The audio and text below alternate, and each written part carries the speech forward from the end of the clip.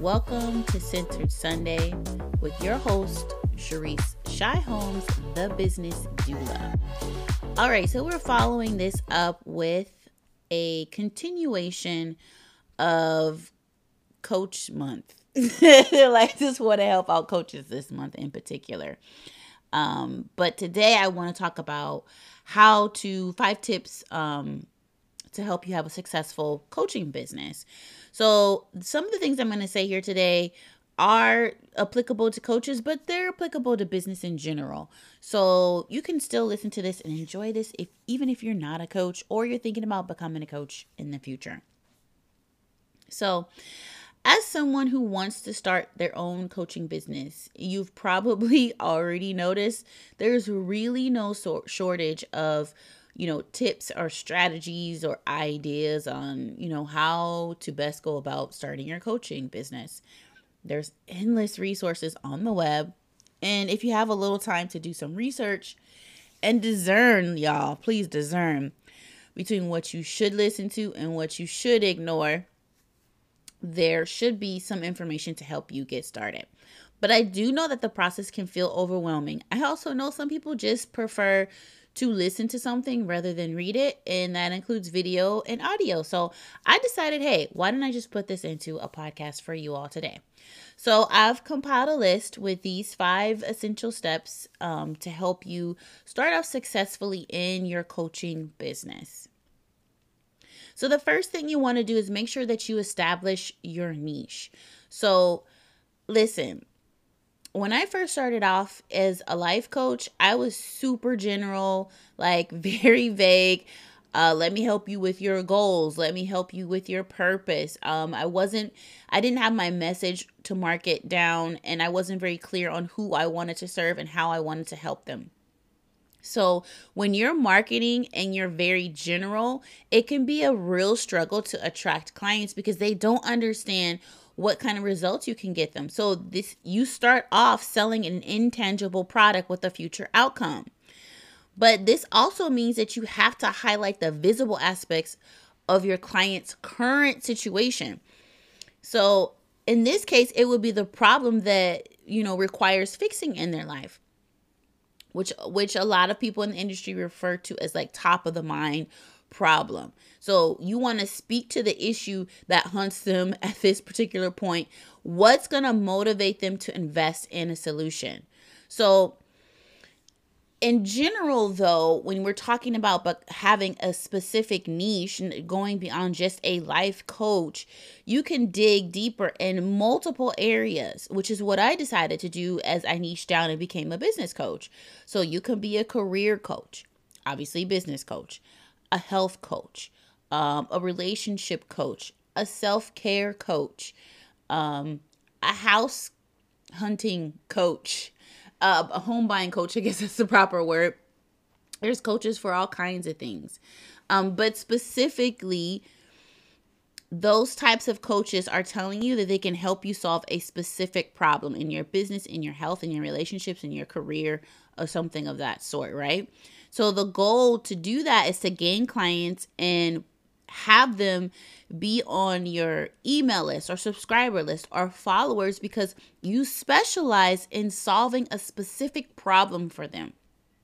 Now, one of the things that comes up when I start off with new coaches and we're creating their signature coaching program is that they feel really confined. Now, let me just also say this is coaches, consultants, image consultants, social media strategists, all kinds of, labels that we can put on here, okay? Trainers, everything. They don't want to feel confined, right? So they're like, no, but everybody needs my coaching. Everybody needs me to help them.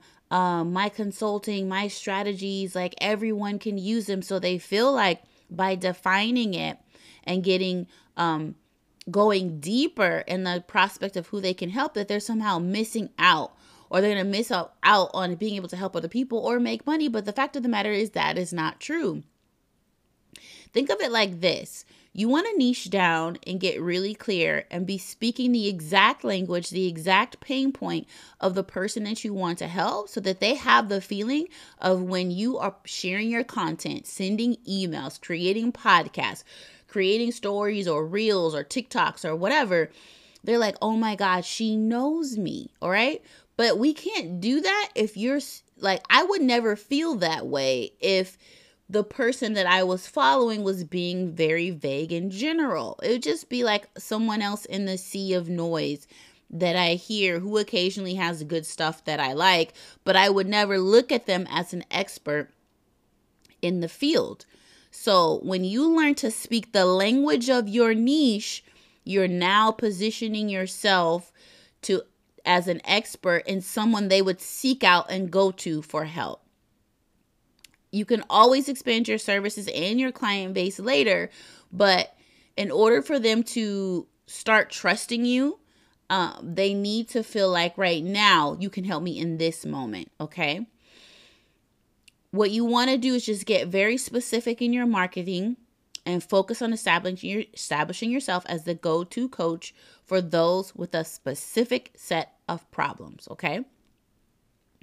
Establishing your niche is, I would say, the first step towards, for sure, the creating a successful coaching business. What I'm going to share with you next and the other tips can just come in line after that. But if you skip over the niche part, hear me clear and hear me well, it will be a struggle for you to see serious profit and impact in your business. Okay, the second one is a little easier to do. But sometimes it can be hard for some. It was hard for me. Let me not generalize it and be clear. It was hard for me.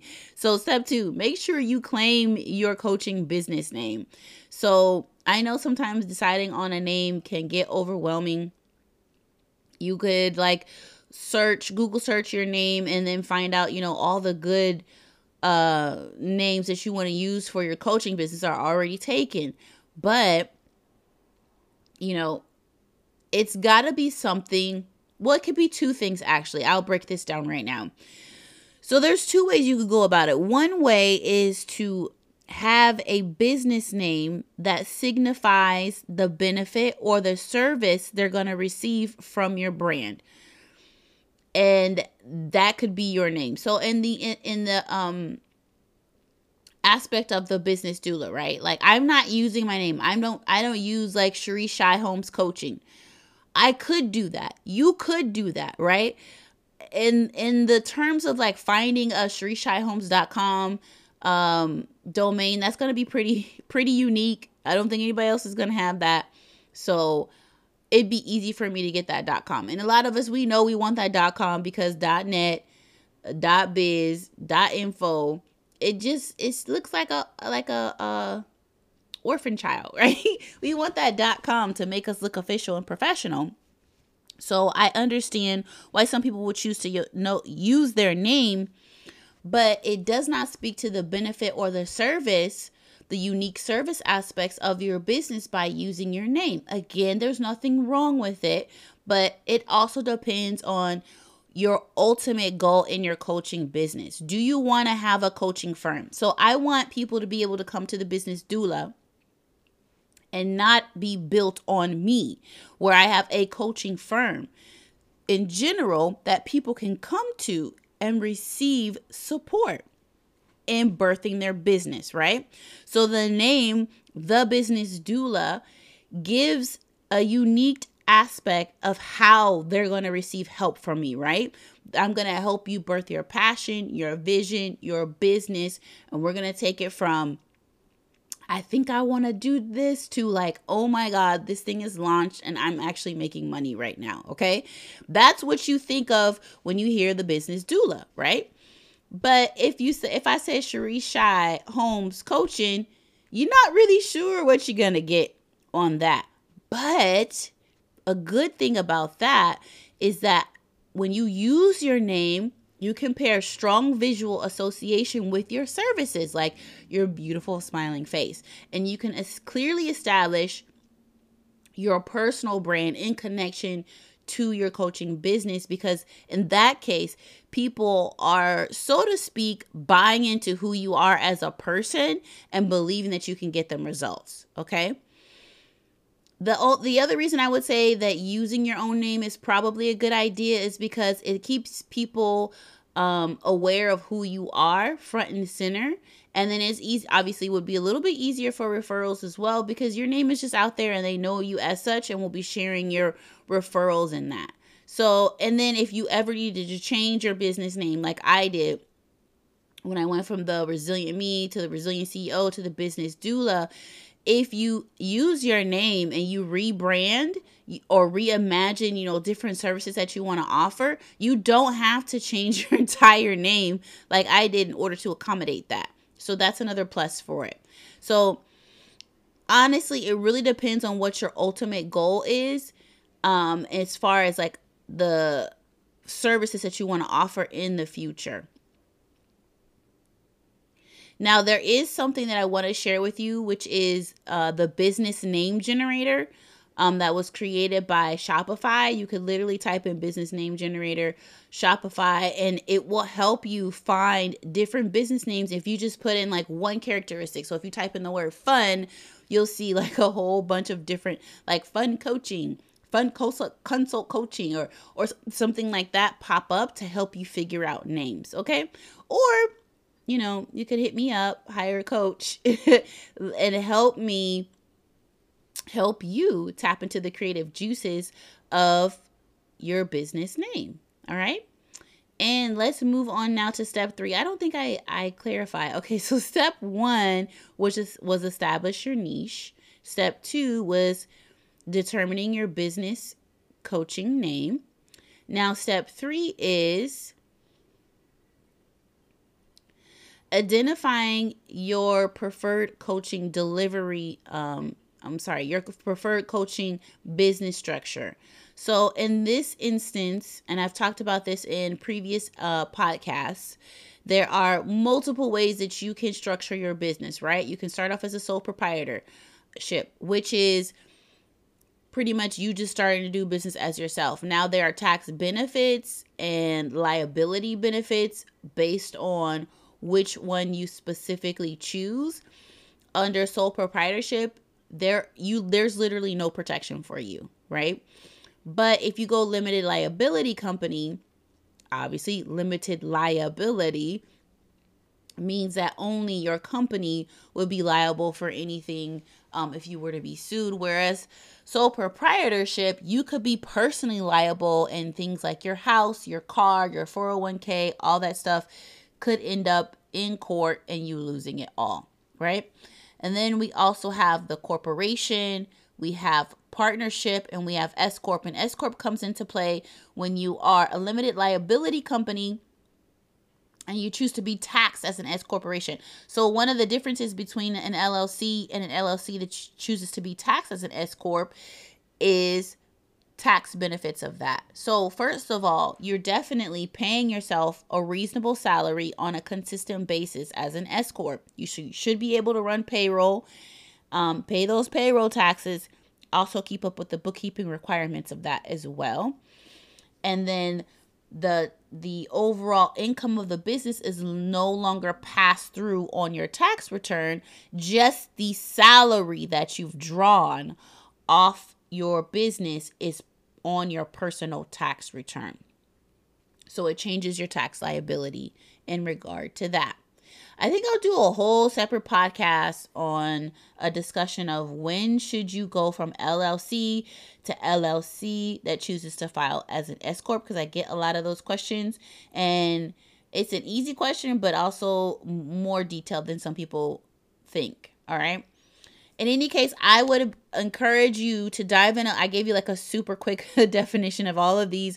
But I would say dive into the legal protections and get familiar with the different tax obligations that are specific to the business structure that you want to start. Okay. The Small Business Administration has an excellent resource guide for learning about each of the specific types and what's common for the industry to take advantage of. Okay. So also I can help you out with that too, as I am a business coach and do understand. So you could book a business breakthrough call with me and we can chat about this, your legal liability and taxation. All right, step 4. Choose how you're going to deliver your coaching services, okay? Coaches usually, because there are some of us who are introverts, and I would count myself as one of them, but coaches usually are relationship oriented people. They like to be in front of people, okay? So sometimes, there were coaches who prefer to meet in person. I know now with COVID that has probably been stripped away, but there are some who prefer to meet in person. So they have a physical office. And then of course you don't have to pay for a specific office. You can do a day office like sharedesk.com or davinci.com and they provide like complete office setup. They include all the necessary business amenities, and prices can start between 10 to like $60 per hour. And then day rates are somewhere in between like $30 and $300. But it's basically on-demand workspace that you can book online. And they'll just offer you like a variety of like unique office settings. So you could have like an individual workstation to full conference rooms and office suites. And it's a great way to get started with an office that you don't actually need to have every single day and pay, a very high price to have that physical office. But you can use it when you need it. And then, of course, there is, the ability to do some subletting, maybe on Craigslist.org. You can check out some opportunities on there as well. I'm a little scared of Craigslist sometimes, but sometimes they come through and you find good stuff on there as well. Of course, there's the second option of coaching from home, being virtual, right? So you have your own home office set up. The only thing about that is if you got kids, dogs, laundry, the refrigerator, sirens. This happens to me. Sirens from the fire department going by. That'll be mixed into your call. But I would say one thing that you want to think about if you're doing a home office is just make sure that you're setting boundaries in place with those that you live with so you can avoid those distractions and temptations that, threaten you from keeping your focus on your clients. But that way, you still have the opportunity to save time of traveling back and forth to an office and pretty much be comfy, right? We've all seen the funny memes and videos of people who had on like Zoom tops and other things were going on at the bottom. So of course you have the opportunity to be a little more casual at home. And the proximity is also a plus to being close to family or whatnot. But you just want to make sure that you're in a place that will allow you to do your best work, okay? There are so many different opportunities that you can use to help you navigate the Wi-Fi side of all of it. But nonetheless, it's going to be an amazing experience for you if you're able to set yourself up correctly as a coach. So that's actually a good segue for me into number 5, which is choosing the right equipment and online platform for your coaching business. And this is more important than people understand. I would say you need to make sure, especially if you're at home, you need to make sure that you have a ring light, right? No one likes shady, dark, grainy videos, okay? So make sure you have a proper ring light, that you have a microphone so that your clients can hear you very well. These are all things that you can get off of Amazon. And make sure that you have a solid internet connection. I had to invest 3 times the amount I was spending on my internet connection when I decided to become a coach, because no one wants to have a coaching session and the entire time the video is choppy, it's slow, it's grainy, and it's not processing well. It makes for an unpleasant experience. So think about those expenses. I think my ring lights were like $80. I believe my microphone was somewhere around $40. What else did I buy? I think that was pretty much it as far as, and then my internet connection.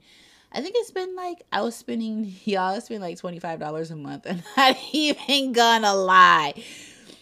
Yeah, I spent like $25 a month on internet, and I think I spend somewhere like $75 a month, which is still not bad considering how quick my internet is now.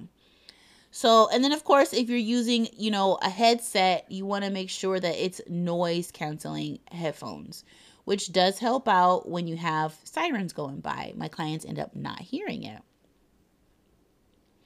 And then, of course, if you decide to go the virtual route, if you are traveling and also want to coach, it's easy for you to maintain that level of work and still enjoy traveling at the same time. Of course, you have to worry about wireless signals and web connectivity.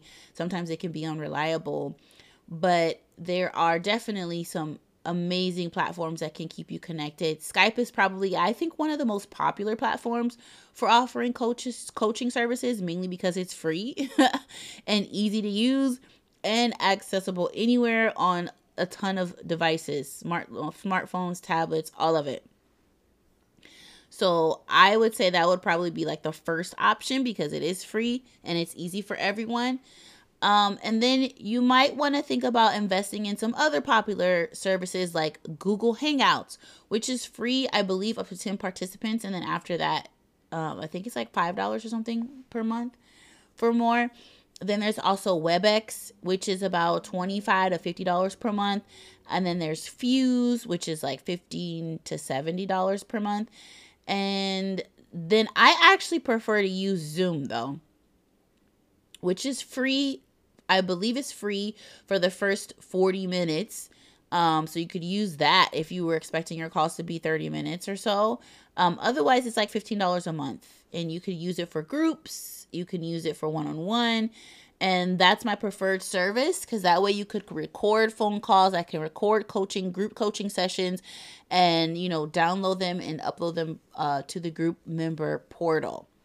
So here's some other things that I think you need to think about when you are becoming a coach.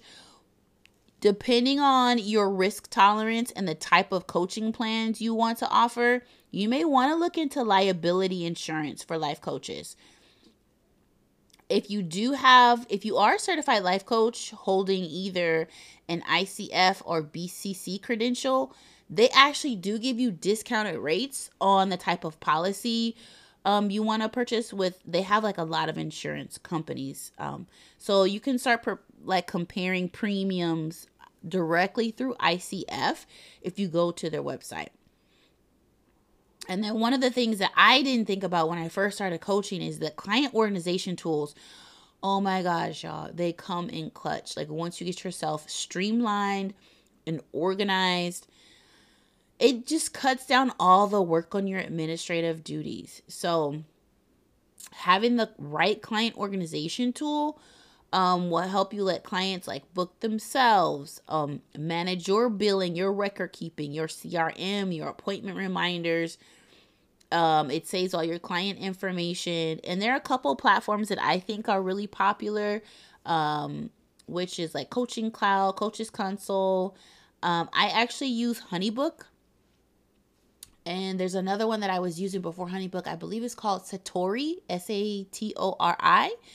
And there's quite a few. So I would take some time to look through which life coaching platforms you're interested in and what works for you. Okay.